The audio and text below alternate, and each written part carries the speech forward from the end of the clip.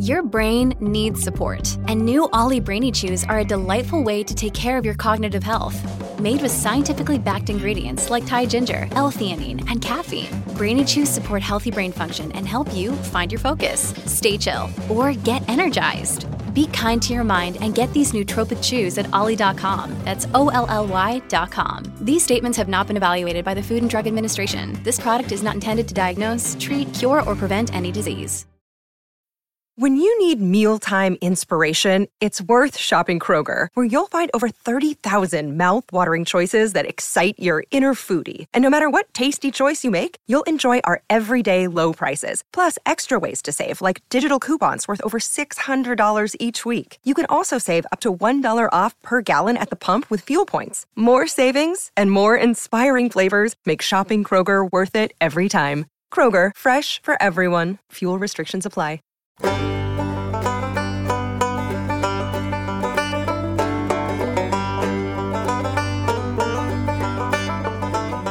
Welcome to Inside the Banjoverse, a podcast exploring roots music's great artists. Please do rate and subscribe. It makes a huge difference, and let all your friends know to listen. This is Enda Scahill from Irish bluegrass crossover band We Banjo 3. Before you freak out, don't worry, there's actually 4 of us, and mostly just one banjo. That's me. I am delighted to introduce one of my favourite banjo players, Pauline Conneely, who now resides in Chicago. But where are you from originally, Pauline? Well, hello there, Enda Scahill, and it's a pleasure to be with you today after all this downtime of no facial music people that I love to be with. Anyway, so I come from originally a little place 40 miles north of London called Bedford Town. My parents immigrated there in the early 60s. Immigrated from where? My father is a Connemara man from a little village called Erislanen, right near Ballyconneely, and my mother came from County Longford, Edgeworthstown she was born in, but she was raised in Newtown, Forbes. And did they bring the music with them? Was that where you got into Irish music? Yes, I was lucky enough. Both parents absolutely loved music, and my mother didn't play, but she could lilt and whistle every tune. She was a beautiful dancer, but she was music crazy. And so it was her influence, really, that got us all playing. Yeah, because your whole family plays. I mean, quite famously, your brother Mick, wonderful fiddle and bouzouki player. And you have a sister who plays as well. And maybe there's more, is there? I have an oldest. So the oldest girl is Bernadette, and she's banjo. And do you know Bernadette? No? Yeah. I do. And then Kathleen plays the whistle. And then Mick's fiddle, and I'm banjo. So the 4 of us, yes. So that must have been a serious clatter in Bedford back in the... I'm too polite to say when. It was, thank you very much, 70s. Definitely the 70s. So we were all born in the 60s, but the 70s were like, 7, 8, 9, 10. And we probably were the only family in Bedford that played traditional Irish music. Why the emphasis on traditional Irish music? Because a lot of the lads I went to school with, they used to practice in the lunch hour, but they'd be show band material and Irish rock, which was great. But we were the opposite at the time. We thought, What was it like being Irish, playing Irish music in Bedford in the 1970s?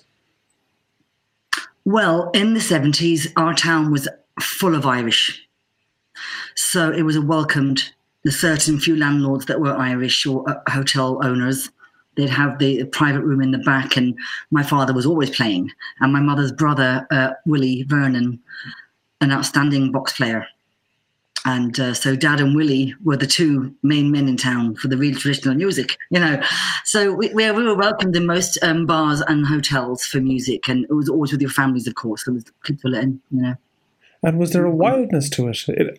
I'm picking that up from you. There was, particularly with your dad playing in the pubs and that. Was it a bit mad? Was it mad? Was it good fun? It was great crack. It was in the early 70s. I mean, we were all dancing as well. So most weekends we'd gone to a fesh. Kathleen, Bernadette, and I. Mick refused to dance. Mick. And Dad was the fiddle player for the fishes and the private Galway Association dinner dances. Dad was the fiddle player and the girls were the dancers. But there were many Irish in Bedford, but not many of them had the same passion for traditional music, but they surely loved all the Irish country songs, as we call it, country and western, that's what they called it. But when we would play, they would stand in silence, flocked, because they were in a different country.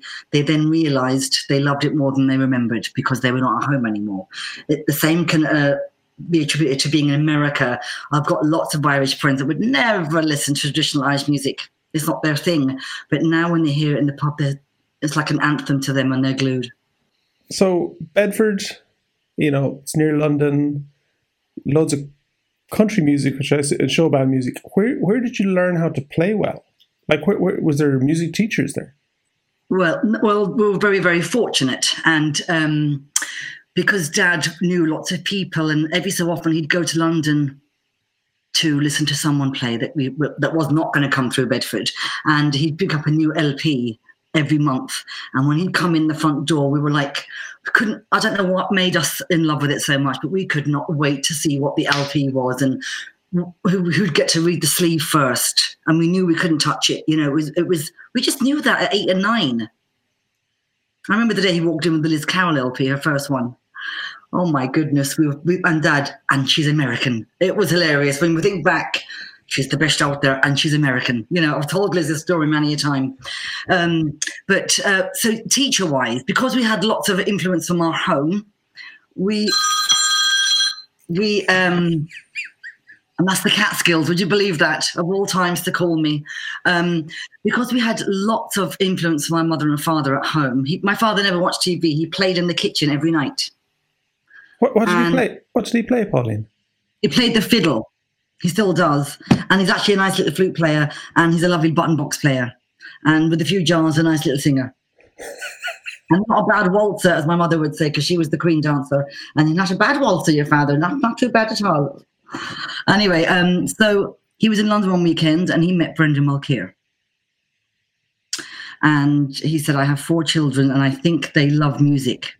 Because every time I play, they don't sit in the other room. They come dancing in the kitchen. And little Mick, we always called him Little Mick because Dad was Mick as well.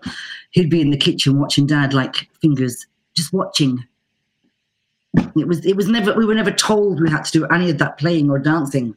It was our house. My mother would dance every day. So he said to Brendan, any chance you could come to Bedford and teach my 4 children? So Brendan came down with Mary Conroy at the time. The 2 of them, they were very young.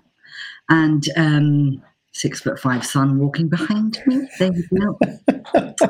So Brendan came down one Saturday morning. He came into our kitchen and he said, no, we had an old-fashioned tape recorder. And he said, right. And he gave us 3 or 4 tunes on the whistle. He said, and here's the scale. And just practice that for a bit. And I'm going to come back in a couple of weeks and see how you're getting on. So we came back in 2 or 3 weeks. And Kathleen, my sister Kathleen, automatic whistle player. She had the 3 jigs off with rolls and she'd never been taught before. Whatever she heard, it came out. She just loved it and loved it and loved it. Oh my gosh. So Bernadette and I were not very good whistle players, I will tell you that. We still laugh to this day. But we learned all the tunes he gave us. And then Mick, of course, played the whistle because he just loved music. So when Brendan came the following month, he had a few instruments in the boot of his car. And when I say boot, it was a sports car convertible, so it was in the back seat really. And he said, right, who wants to try this? So Mick had Dad's fiddle, and that's all we had. 1 fiddle and 4 children and 4 whistles. And my mother was like, well, you better get another instrument because the whistles are going to drive her mental. Woo! We're on the kitchen. So Brendan gave us a mandolin and a banjo to borrow for a couple of weeks until he came back. And so Kathleen stuck with the whistle. Mick had Dad's fiddle and Brendan sat him down and showed him how to hold it and just do 4 strings. I can still see it. And I want you to practice the scale, Mick, for a couple of weeks. And when he came back, Mick had wheels and jigs off. So it was in his head already. Because we couldn't read music, of course. And that's how it started. If it wasn't for Brendan Mulcair taking time and absolutely coming to our house once a month for about 6 months, he came. without his influence or help. And then he took me under his wing, and God rest his soul, when he passed away, it was like an era that we'll never, ever get back, because he taught thousands of us, Brendan Mulcahy. And fortunately, those that lived in London had him right there when we were too far away, you know. Yeah. And that's how it started, and we kept going. So the banjo is a very technical instrument. I think that it's quite a difficult instrument. He wasn't a banjo player, so like, where did you get technique from? Did it just happen? Oh, Brendan would play the banjo, and he'd say, this is exactly what you need in ornamentation. So for an instance, and he'd play nice and steady, and he'd say, what do you like? And I said, I like the banjo, you know. Or so I thought when he picked it up out of the car and played it in the kitchen. I'm like, I like the sound of that, you know. And don't forget now, back those days, there was no VCRs, nothing on TV to even see anyone play it. It was all records and in your ear. So you never saw anyone playing anything. And, God, I'm old. But I'll never forget this particular tune that he was explaining to us how to play it properly. And he said, and always never rush, and slow and steady right hand, always have rhythm. That brings out the tune. If you start going fast and you can't match your left hand and you don't know it, but the A part and then the B part, no, all of it slow till you can play the tune at all. And if it takes 6 months to play it at any speed at all, that's what I want. And we listened, we were kids, you know. So the tune was the Dublin Reel.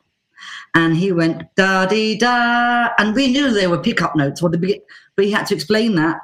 And he said, but you know that already. And we were like, oh, well, we knew it wasn't the actual tune because there's 8 bars, even though we were 7 and 8. But anyway, so he played da-da-da-da-da-da-da-da-da-da-da-da-da-da-da. And the rhythm was just so clear. The tune made sense immediately, but when he got to the second part, he goes, okay, so most people do this. He said, record this now. I want you to do this because this will make you think of other variations that might come through another tune. And he went, dee da ba dee da dee do dee dum dee da dee da dee do dum da da da da da da da da da. It was just like that. Every tune he would teach us, he said, think about it for a minute. Don't change the tune. Think of something that would enhance it. And just 2 little notes. Dee-dum, da-dee-do-dum, dee-da-dee-da-dee-do-dee. Just changed it to a beautiful piece of music. And that was our love. We absolutely loved him and loved music, so we couldn't get enough. And that's where our style comes from, and it's Brendan Mulcahy. But, of course, every single day my mother would have a record on, and we'd skip in through the alleyway. And she said, who's that? So we had to decide, was it Paddy Cloran? Was it James Morrison? Was it Michael Cohen? We had to guess. Was Jimmy Killip? We had to guess. Brendan McGlinchey. And she said, don't tell me yet now, listen good. And that's how we learned from the age of 6, 7 and 8, which fiddle player with what style is who. That would make a great album title. Don't tell me yet, now listen good.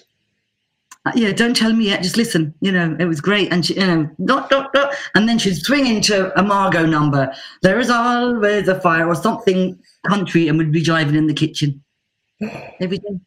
We were very, very fortunate to have both parents that loved music with a passion, not just played or danced or loved. They absolutely lived for it.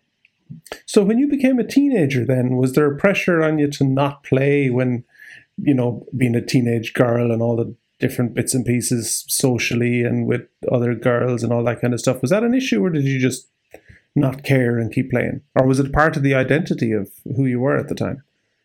I can't remember Bernie, Kathleen or I ever not wanting to play music, but there was often the night, we'd always go to the Friday night church hall dance. All of us teenagers, that was the family Irish thing to do on a Friday night. Big show band, the Friendlies, great name. And the drummer would never use the block, he'd always go and start playing. It was fantastic, the old memories. But right after the dance, there'd be probably, the hall would be packed, 150 people.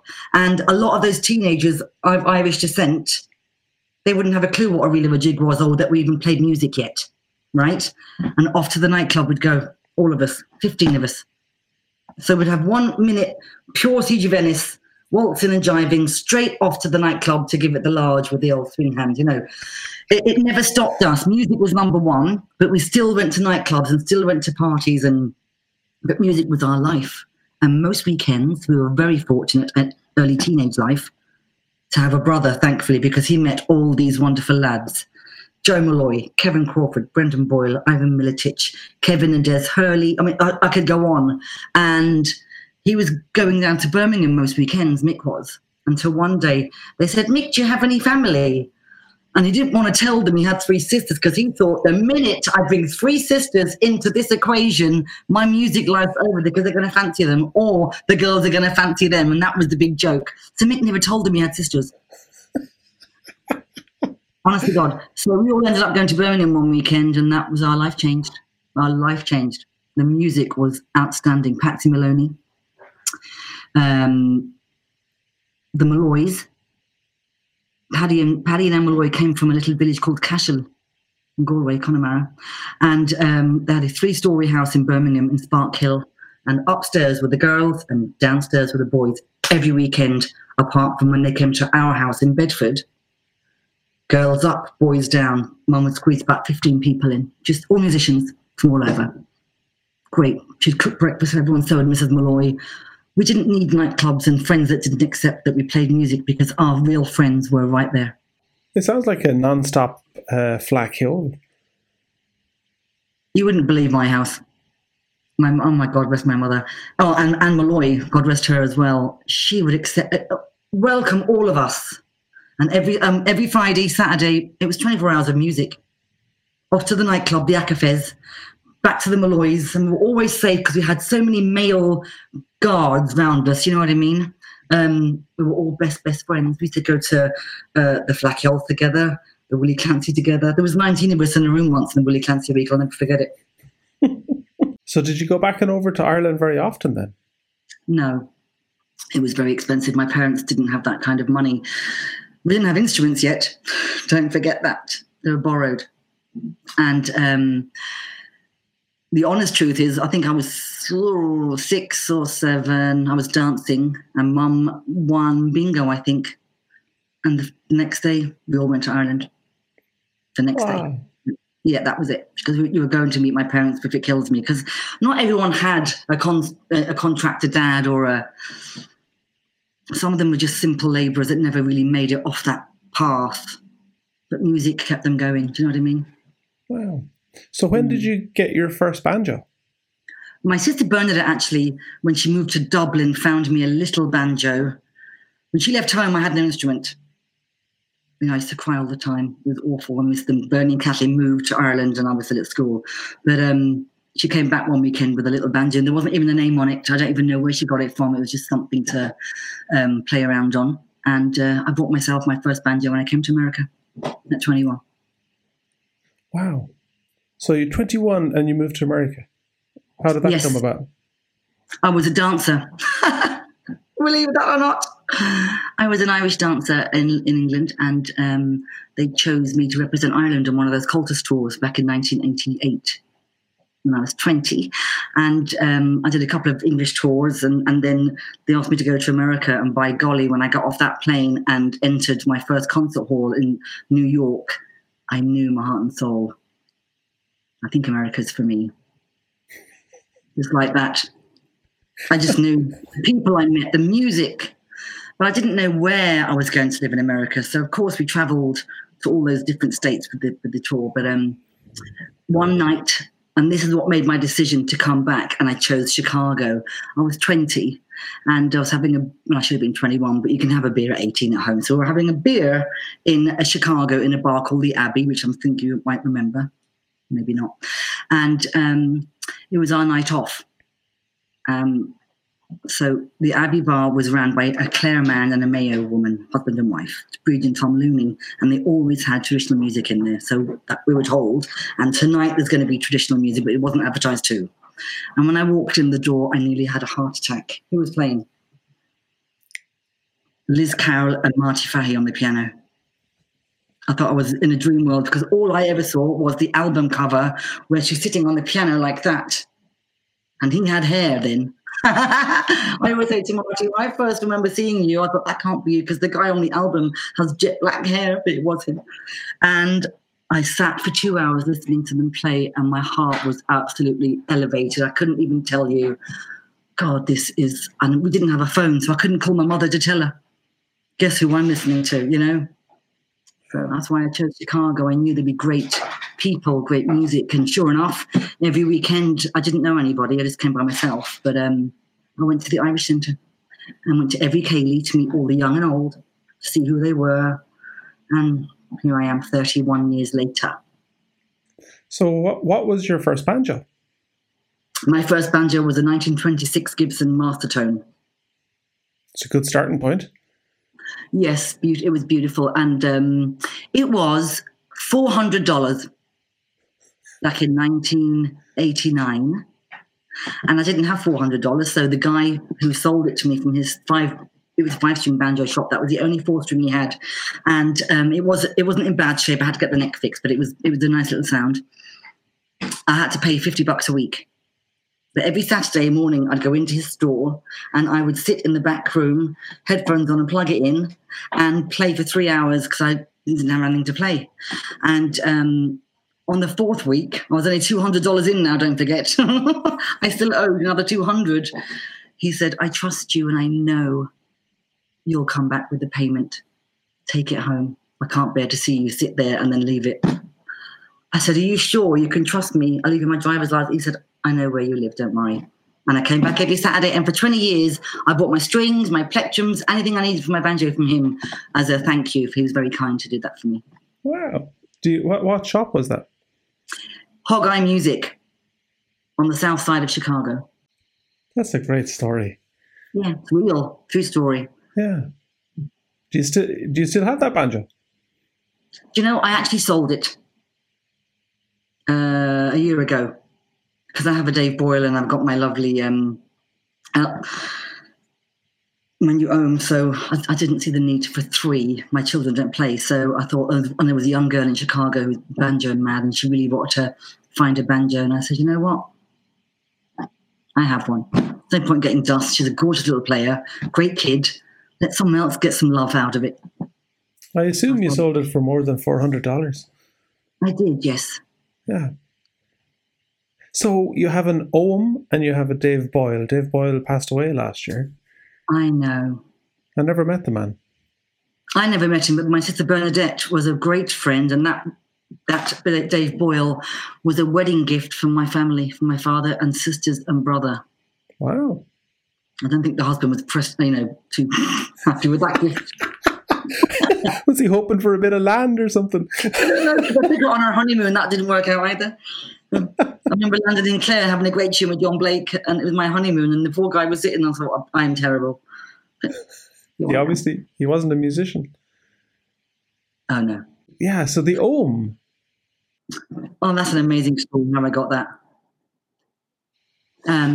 So about 4 years ago, or maybe 2014, so 6 maybe, I don't know how many years ago, 5, I was asked to teach at this beautiful camp in just outside Nashville called Pegram. And it is the Fiddle and Pick beautiful music store owned by Tim and Gretchen Priest and Tim May. Tim May is an amazing songwriter, guitarist, Grammy nominee. He's a great, great man and makes the most beautiful instruments. And his wife, Gretchen, is a lovely fiddle player, old-timey and Irish, and singer. So they hired me to teach this 4-day camp. So I got this email about 4 weeks before the camp asking, hey, Pauline, my name is Mike. I'm going to be in your class. I'm wondering, are you teaching any tunes off your CD? Because I'd like to listen to them. So when I get to you, I'll have it. I said, oh, no problem at all. Oh, sorry, I'm lying. Sorry. He said, I see all you on YouTube. I want to know where to get the CD from. And I said, I can mail you one. He said, so my website wasn't up yet. And he said, no. I said, listen, you're coming to my class. Absolutely no problem. I just mailed it to him, the CD. Very, very nice guy. He turns up at the class the morning we start teaching, and he's got an Ohm banjo. And I asked everyone to play a tune so I know where everyone's at. And he played a tune. I'm like, bloody hell, he doesn't need to be here at all. He's a great musician. Whoever this fuck is, who the hell is he? And it was great. I said, that's really lovely banjo playing. So I spent the whole morning with these other 3 people. And I said, you know what, the class is going to be over, but you and I are going to spend the whole lunch hour. I don't need to eat. I said, because you're not getting your worth, because they're way behind you. Do you know what I mean? It wasn't fair. He said, you don't have to do that. I said, I do. I said, because you're the guy who emailed me, right? He said, I am. So we spent the whole lunch hour together. And the afternoon, I then spent with him and the others, watched a bit because they were learning a lot from him being able to play, blah, blah, blah, blah. The next thing, the end of the day is there. And he says, Pauline, come over here and sit with me and play a tune on the bench outside the fiddle and pick. Great. So I started playing a tune, and he took out his 5-string banjo and started backing, and it was just gorgeous. And I said, oh my God, this is beautiful. I wish I knew you before I made me CD, whatever. So anyway, it turns out he says, come on, get in the car. And I said, well, where are we going? He said, I'd like you to open the Grand Ole Opry for me tonight. And I'm like, oh, whatever. Yeah, I thought he was taking the mick because he had a pair of overalls on, chewing tobacco and a baseball hat, gentleman.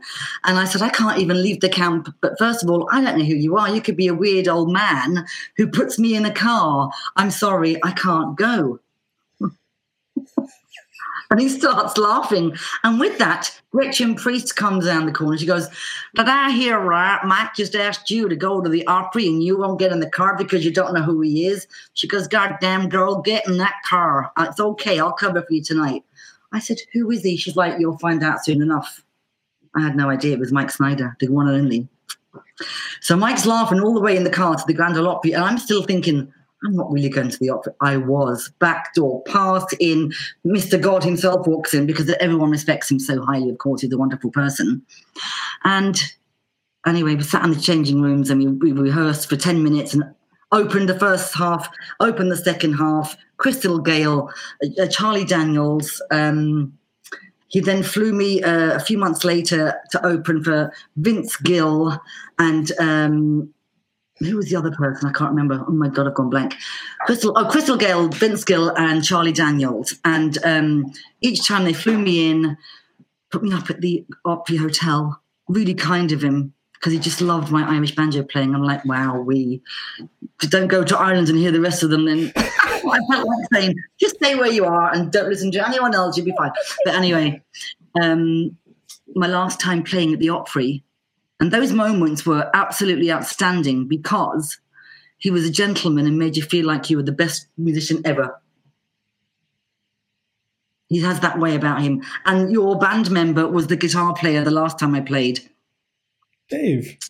Dave, he asked me, he said, you know that guy from Ireland who plays in that banjo band? He lives here now. I said, call him, he can back. And that's when Dave got the phone call and met him behind stage. He's like, thanks very much. I said, no, thank you. So that's, Dave and I did that. But so it was after that gig, we were just having a little jam, as they call it, in the changing room. And Vince Gill was at the door. Oh my gosh, it was amazing. Hi, Vince. I mean, well, I love him. And, he said, wow, wham, that banjo hand right there, you got a nice rhythm going on there. I'm like, it was lovely, you know. So Mike then said to me, Pauline, I really think this banjo belongs in your hands. And I said, I can't afford that right now. I had 4 children. College is coming up. And he says, I'm going to hold on to it for you. Take as long as you need to save up. And he gave me the price, which was way, way, way less than what he paid for it. And I had it 9 months later. I saved all my gig money. Like a child with 4 children, but they should have come first. But this was a very special... who gets offered that? And who made it? I don't know who actually makes the own banjo. I should Google it and read up myself, shouldn't I? Have you got it close by? I do, yeah. I've got to stand up slowly. Hold on. Give us a look.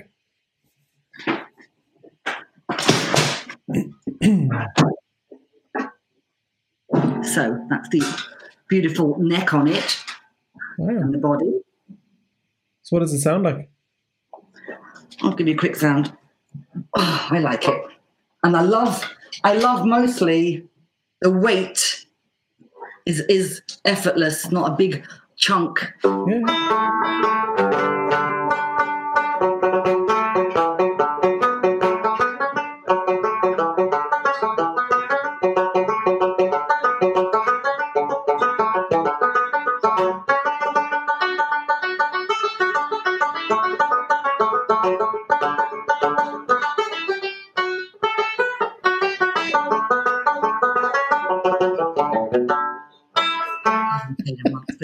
lovely sounds to it. It sounds wonderful. Anyway, so yes, I love it. And so he mailed it to me. And we talk now and again. And when things are good, like, Pauline, you're welcome at the Opera anytime. You call me and just say, how does next weekend sound? And I'll say there's a slot for you. I just join them, and I love that. That's amazing. That's an amazing story. So lucky. The night he introduced me for the first time, he's like, I've got this very special woman here tonight, and she sounds funny when she talks.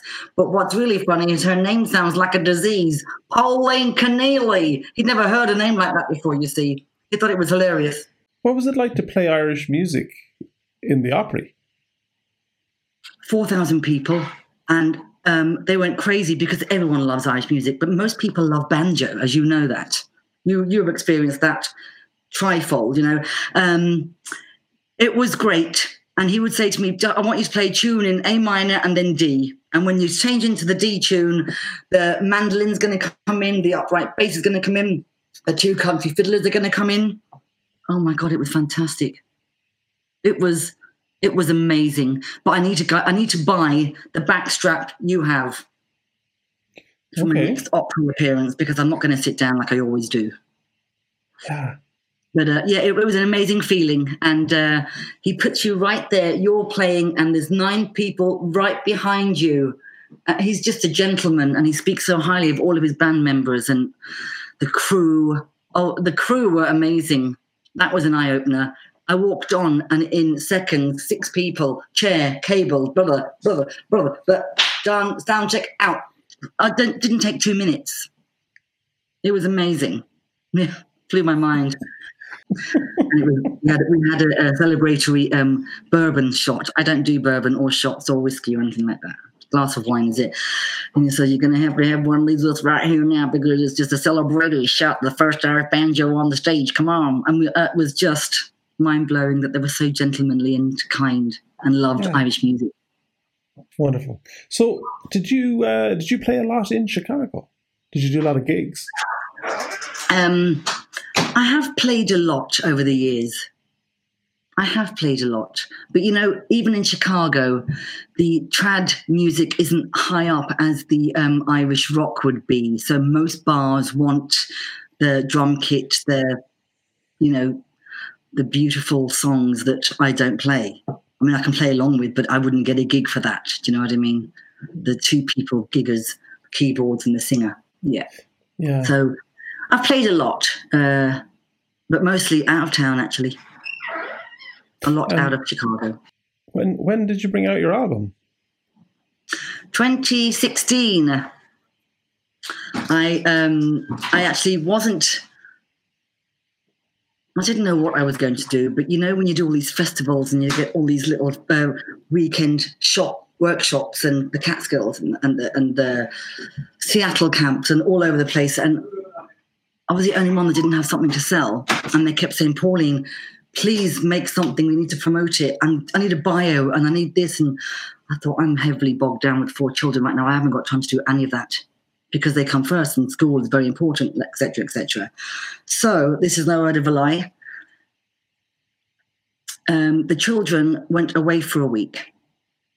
I didn't know they were going, like till a week beforehand with them, their dad. And I called my dad and I said, Dad, I'm going to come home to you for a week because I'm by myself. I can just fly and go. I said, but I'll be there for like 4 days and I'm going to cut a few tracks. But just so if you hear that I'm in Ireland, I am coming to you, but I'm doing something before I get to you. Because you know the way you land home, where is she? I'm somewhere else for 4 days. Well, I was in Colm Gannon's kitchen in Connemara, in Drim, and John Blake and John Carty, God love them, I called them 4 days before and I said, is there any chance you could help me out? And they said, no problem. So I went to Colm Gannon's kitchen and I just played what was in my head at that time. And 10 tracks were done in Colm's kitchen in one day. As you can tell by the album, I just had to do it. And this was my only ever chance that wasn't going to cost me thousands of dollars for one, in a studio in Chicago. And John Blake doesn't live here. And You know what I mean? So, my brother doesn't live here, so it would have been expensive tracking and double tracking. So I said, you know what? I'm just going to do it and let's get going. So I did it in a couple of days. And that's exactly how I made the album. And John Blake was extremely gracious and cost effective. And so John Carty helped with the couple of sets. It was great. I was very lucky. Yeah. Will you do another one? Oh, when the kids go to college, I might consider that. I've got another 6 months and all 4 will be gone. The twins are now 18, so they'll be going to Manhattan and to Wisconsin in August.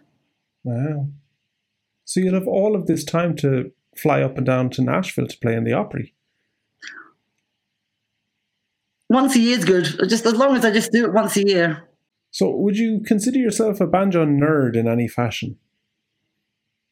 A banjo nerd? No. No. I'm trying to think of the nerd bit. No. I don't think of myself as a banjo nerd. You strike me as somebody that had, found a pick that they liked in 1987 and hasn't changed since. Is that fair? Yes. Kind of. I've had maybe 3 in my lifetime. And yes, I have to have a certain strength and yeah. Do you 3 actual picks or 3 different types? 3 different types I've actually used, not more than, because I can only use a heavy gauge string and a thicker pick too. So what gauge pick do you use? I like the non-slip 88 millimeter Dunlops now and again if I can get hold of them. But these little USA, these are 80. I can't see without my glasses. 80 millimeters. They're little. I got these in Nashville. That's the best pick I've ever had.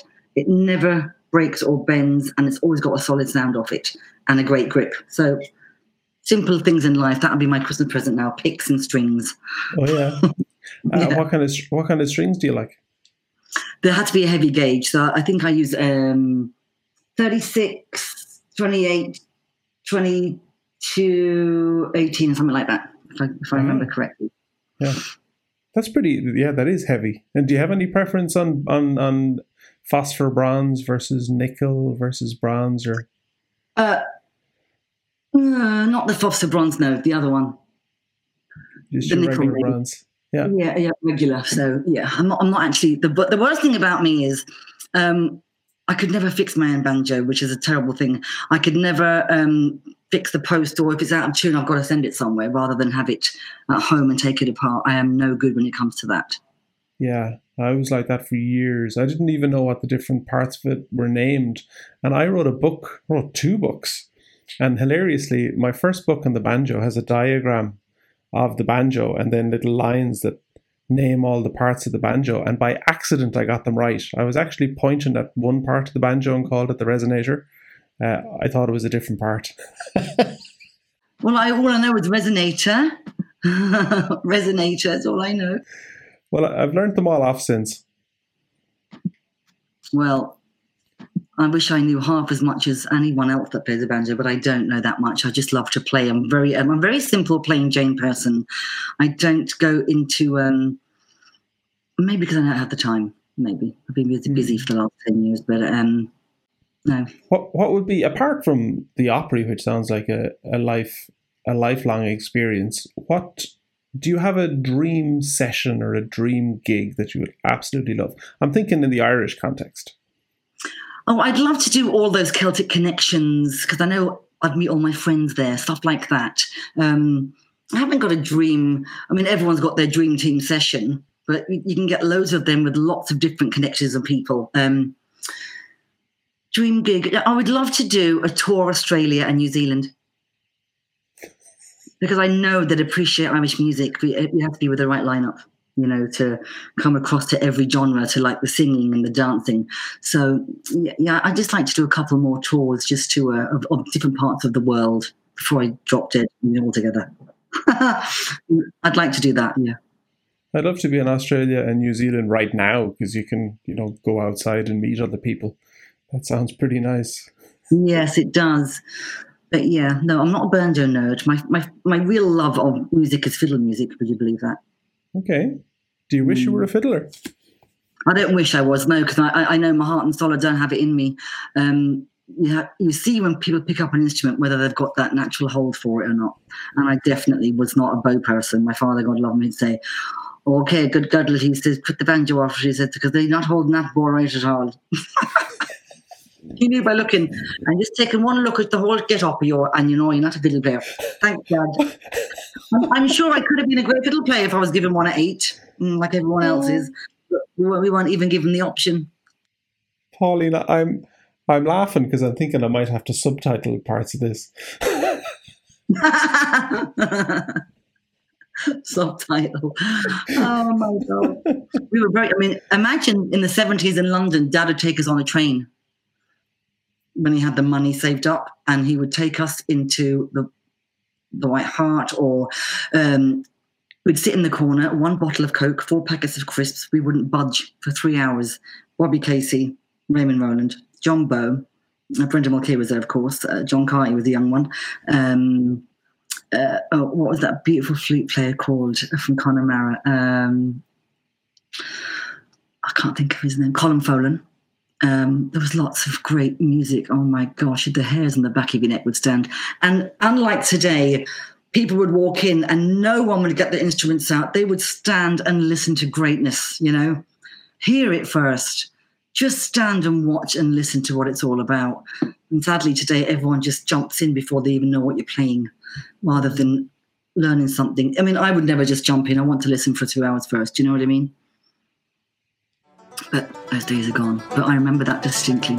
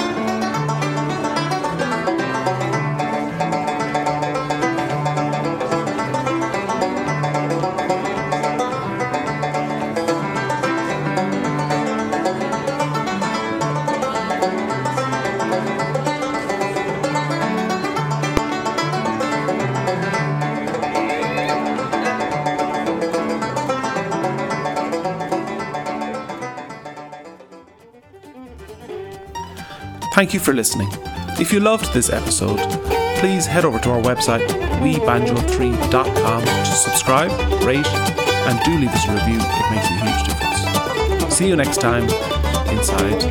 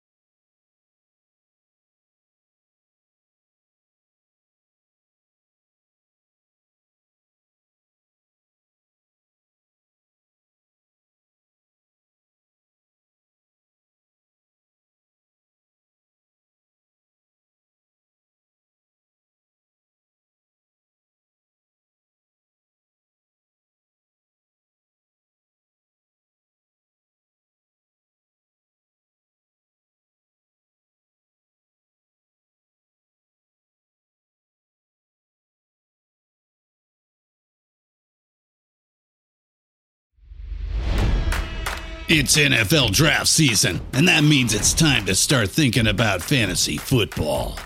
FantasyPoints.com features industry-leading experts and prognosticators using proprietary hand-charted data to help you score more fantasy points. FantasyPoints.com is the place to go for whatever kind of fantasy football you play. Whether you play fantasy football, daily fantasy sports, or do a little bit of everything, Fantasy Points has the meticulously researched content to guide you to victory.